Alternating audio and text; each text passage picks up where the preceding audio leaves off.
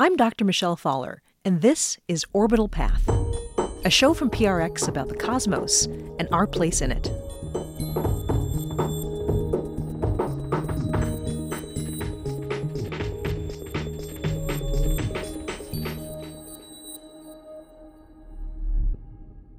The Earth is a really unique place because we have this very large moon, very large compared to the size of our planet.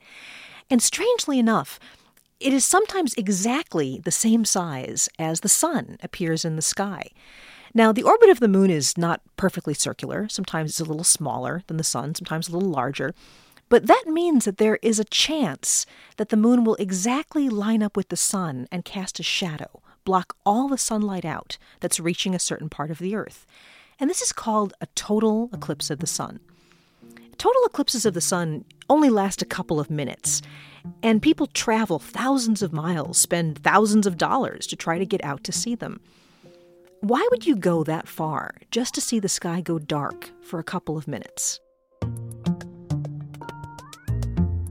This episode, we talk with Mike Kentrianakis. I work at the American Astronomical Society as Solar Eclipse Project Manager for the 2017 Eclipse, coming next year on August 21st.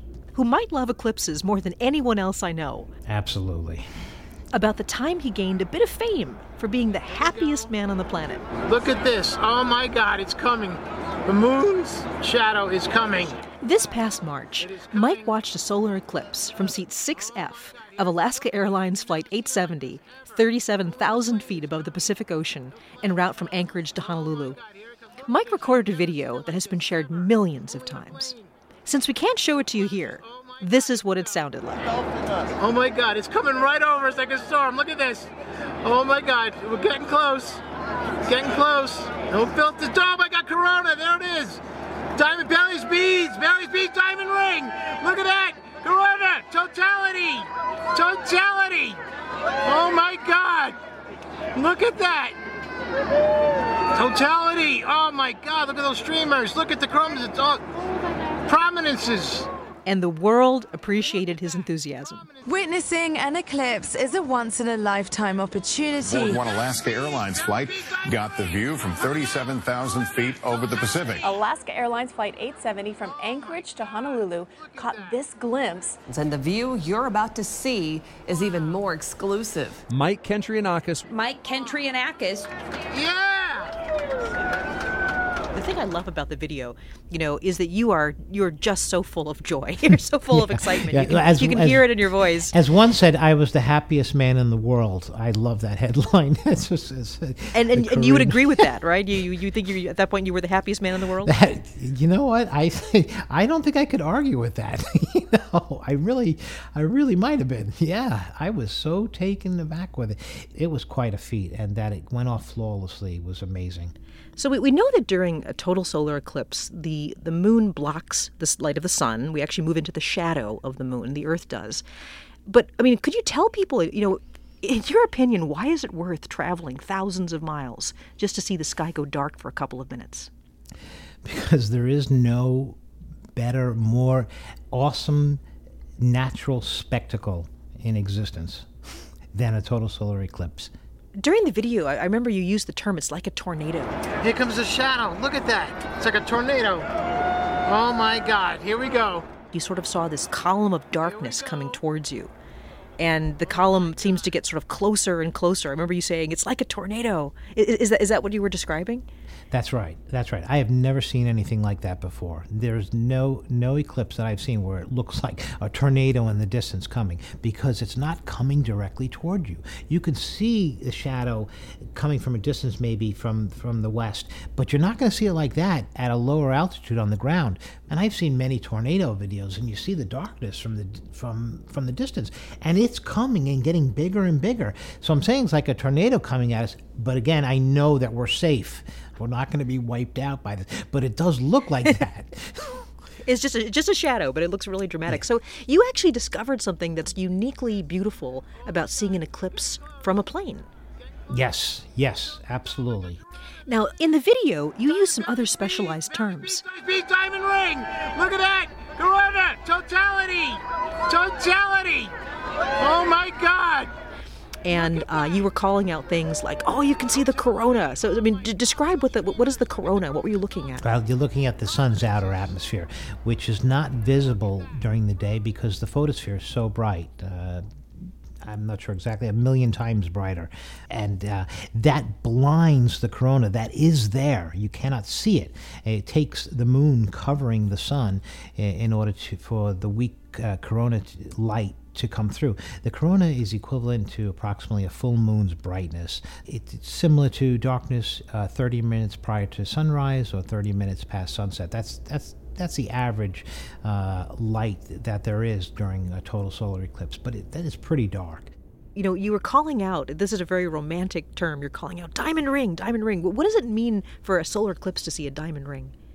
Diamond ring. Well, it goes again to show how emotional, how impressive an eclipse is, that we come up with these terms and these adjectives, and romantic is quite the word. When I first was interested in seeing an eclipse, I must have been 10 years old, and I was reading textbooks after textbook on astronomy. And when I came across descriptions of a solar eclipse, I was reading that this is the most awesome spectacle you will ever see. It is the most beautiful thing, wonder. All of a sudden, astronomers are using adjectives to describe a phenomenon. And I'm like, why are they using adjectives? Nowhere do they talk about, beauty or an art of an eclipse or the emotion. It was never described as such. And now all of a sudden it's there. I'm reading this. What is this eclipse? I want to see this eclipse because the language in the textbook changed. It was non-scientific. Yes, that's what got me to go see my first eclipse when I was 14 years old in 1979. There's so many things about an eclipse that become really visceral. I mean, you talked about seeing the extended corona of the sun. It's always there. It's just so much fainter than the surface of the sun, we don't see it. And when I saw my first eclipse and the entire surface was black, because the moon's in front, you're in the shadow of the moon, I got this impression of a hole in the sky, because you could see this bright area around it, but this black center, and it was like someone had just punched a hole in the sky. And the diamond ring happens when the last little bit of the sun is just going behind the moon. And the moon is not a perfect sphere. It's got mountains and valleys and hills on it. And so there are areas where the sunlight is still actually reaching you through a valley on the moon. You're actually getting this effect because you're looking through the mountains and the valleys on the moon. And that's happening right in front of you. You don't need a telescope. You don't need binoculars. This is all right there for you to look at in the sky.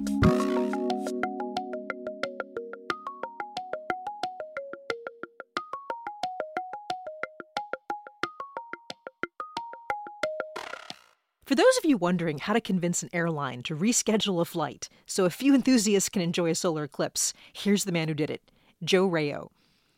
He's a TV news meteorologist and guest lecturer at the Hayden Planetarium in New York. And it was Rayo who first approached Alaska Airlines, and he's actually done this before.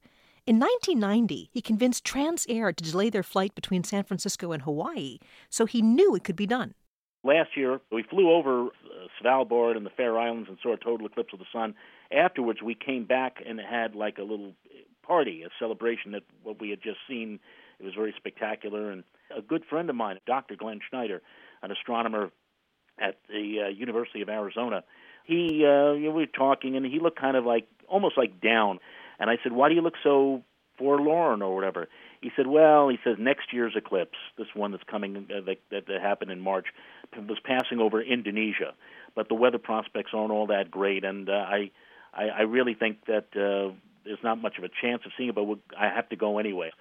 So when I got home, a couple of days later, I started looking around and seeing, because I knew that the path of the total eclipse this year, after passing across Indonesia, passed across a wide expanse of the Pacific Ocean. And I said, well, let's see if anything can be done with this. And I noticed immediately that the path passed 700 miles north of Honolulu, and that if you drew a line from Anchorage to Honolulu, you could conceivably intersect the shadow of the moon. And that's immediately I went on some of the websites, Travelocity and Expedia and others, to try to find a flight that might conceivably come close to the eclipse path. And I found Alaska Airlines Flight 870. And I said, my goodness, all we need to do is just delay this flight by about 25 minutes or thereabouts, and we could do the same thing that happened in 1990. So I immediately fired off an email, not just to the CEO of Alaska Airlines, but everybody at Alaska Airlines in the corporate chain. And it turned out it wasn't the CEO who got back to me. It wasn't anybody in the upper hierarchy. It was the promotions department. And it took the better part of the spring and summer. I kept badgering them. That's the key to this whole thing. In fact, I went on a cruise to Alaska with my family in August, and I was going to stop by through Seattle. We were going to be in Seattle for a couple of days, and I actually told them, I said, look, I'm on my vacation. I'll stop by your office and talk with you direct. The reasons why I think you really should do this. And that was one way I think I got across my point that I was really serious. I just never stopped. And I told them, the main thing I told the promotions department is, if you do this, you're going to get publicity like you never got publicity before. Finally, in September, they said, okay, we're going to do it. March is when I hit them with my first email. September, they finally said, all right. I didn't hear from them for a long time afterwards. So in mid-October, I got back to my connection, and I said, I could write a flight plan for you. And he found that interesting. He said, all right, write the flight plan. I think it was almost as if, he was calling my bluff. Maybe he didn't think I could write a flight plan. But my ace in the hole was Glenn Schneider, Dr. Schneider. He knocked out a 12-page flight plan with all sorts of technical data and information over a weekend. The next thing I know, I get an email from the fleet captain of the 737 aircraft. He sent a carbon to the hierarchy at Alaska Airlines, and he said, I don't see why we can't do this. It works perfectly into our regular flight plan. If it's just a matter of delaying the flight by 25 minutes, I think it's worth a go. And that was the thing that got it. And that's pretty much, I think, what sealed the deal was our proposed flight plan, and got this whole project off the ground.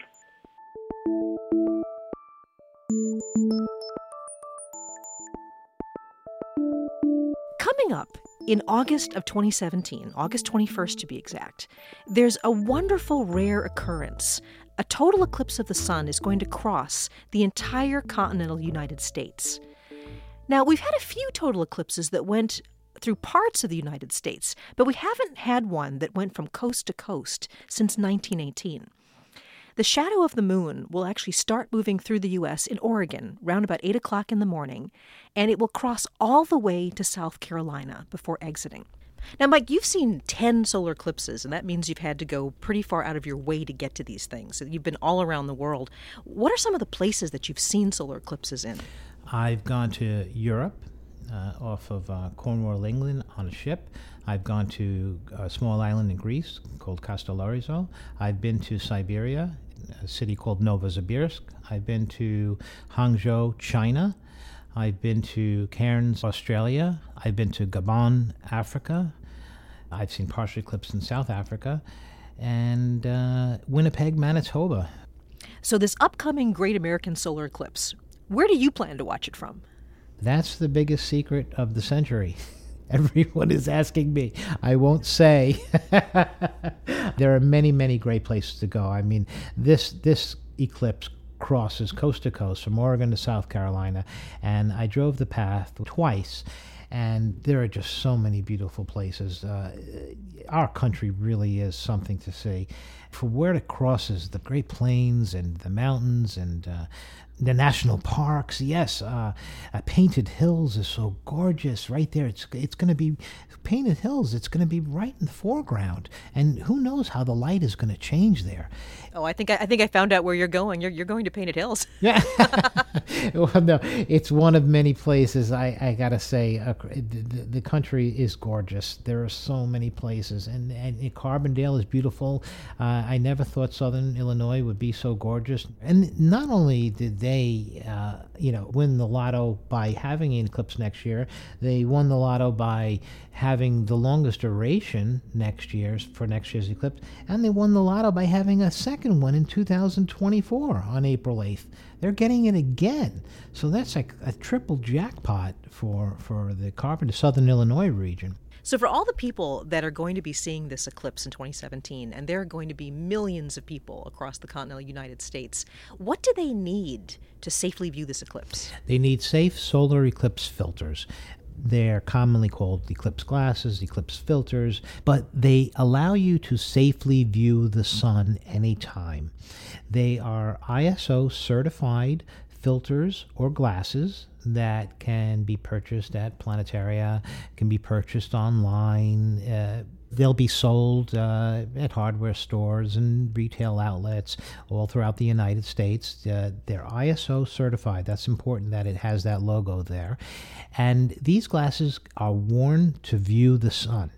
There is no feeling in the retina, so you want to look to see as it's getting slightly darker, but it's dangerous. It can actually burn your retina and cause a crescent burn. So you must have filters during any partial phase of the eclipse.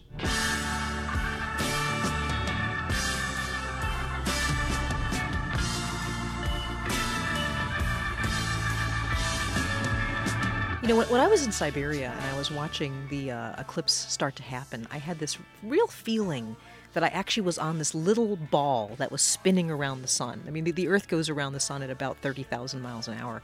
And as this event unfolded in front of me and the stars came out during the day and I could see Venus and Mercury up there in the sky next to the sun, I had this feeling almost like a kind of a vertigo of motion that I really was on this little ball flying around the sun. And this is one of these rare events where you get a visceral connection to the larger universe. It's happening right in front of your eyes in real time, and I felt connected to space in a way I've never before. I mean, they really are addictive.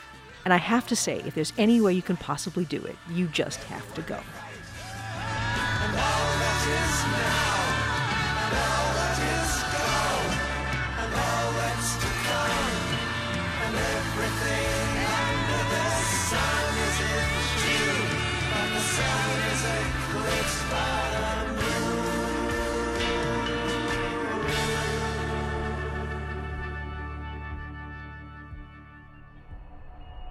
This mission to the stars has been commanded by Justin O'Neill, John Barth and Genevieve Sponsler co-pilot from the PRX mothership.